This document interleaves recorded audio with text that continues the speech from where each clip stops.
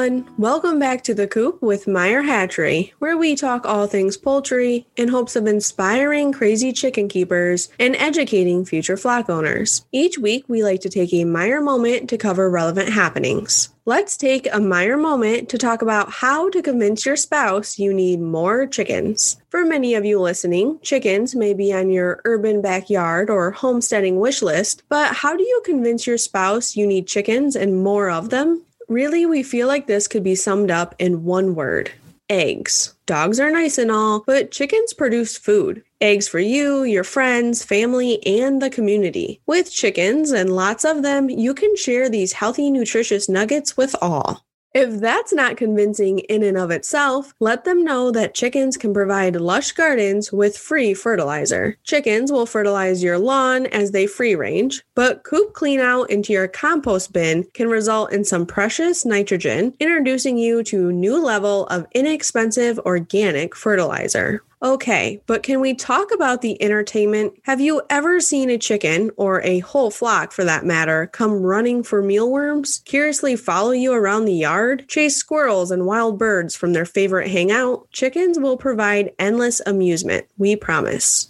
Playing hard to get, we see. Well, in addition to pest control throughout your yard as they gobble up insects and squirmy bugs, they also help reduce food waste in your kitchen. If they tell you you're not letting them in the house, you don't have to. Well, at first anyways. Just toss them your fruit and veggie kitchen scraps. In fact, refer to Meyer Moment 11, linked below, where we talk all about the kitchen scraps your chickens will gladly take care of for you. Have children with this said spouse, or maybe even nieces and nephews, or friendly neighborhood kids for that matter. Chickens are a prime lesson in responsibility. Feeding, watering, coop clean out, egg collection, this new backyard routine will whip them into shape in no time. Whoa. It's a positive aspect, we promise, because in the grand scheme of things, chickens are really easy to care for. Depending on your setup, you can automate their feeding, watering, and even coop door. Coop clean out, you say?